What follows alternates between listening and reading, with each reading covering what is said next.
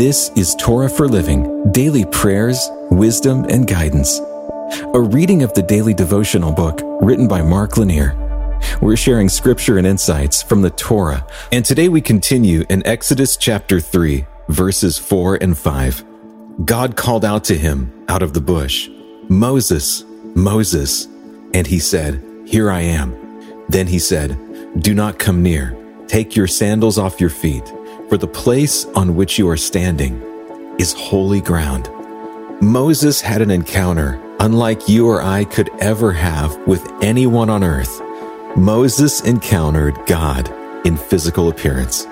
When Moses was on the run from Pharaoh and the Egyptian powers, before he returned to Egypt on God's mission to lead the Hebrews out of slavery, he had a holy encounter with God on Mount Sinai. The scene is dramatic.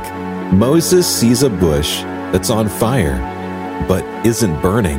Moses gets closer to investigate, and a voice actually comes from the bush, calling him by name and telling him not to come any closer, but instead to take off his sandals because he is standing on holy ground. The voice then identifies itself. "I am the God of your father, the God of Abraham, the God of Isaac, and the God of Jacob." This was not the typical nomadic day of Moses the shepherd. Being in the presence of God is not like any other encounter that we could ever have. Moses had been reared in Pharaoh's house, and Pharaoh was considered a god by the Egyptian people. Doubtless, Moses had spent considerable time before Pharaoh, his adopted grandfather. Moses had been reared in Pharaoh's house, and Pharaoh was considered a god by the Egyptian people. Without a doubt, Moses had spent considerable time before Pharaoh, his adopted grandfather. But this was something more. Moses had a personal encounter with the creator of the universe. This was the one who placed the stars in the sky, who wrote the laws of physics.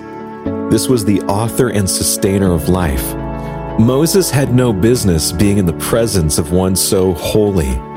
Yet God was there because God was calling Moses. And he wanted Moses to know that this was something extraordinary. Moses had to take off his shoes. The ground where God made himself manifest was too holy for the man-made shoes that had trodden through excrement, dirt, and the commonness of the ground. And sometimes I fear that I don't adequately perceive God in his holiness. I tend to reduce God to what I think of him, or what I don't think of him.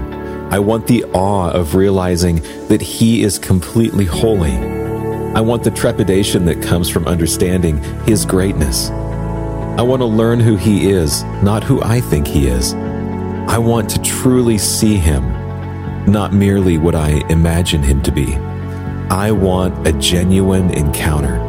And as a Christian, I'm taught that we have a strong vision of who God is when we see Jesus.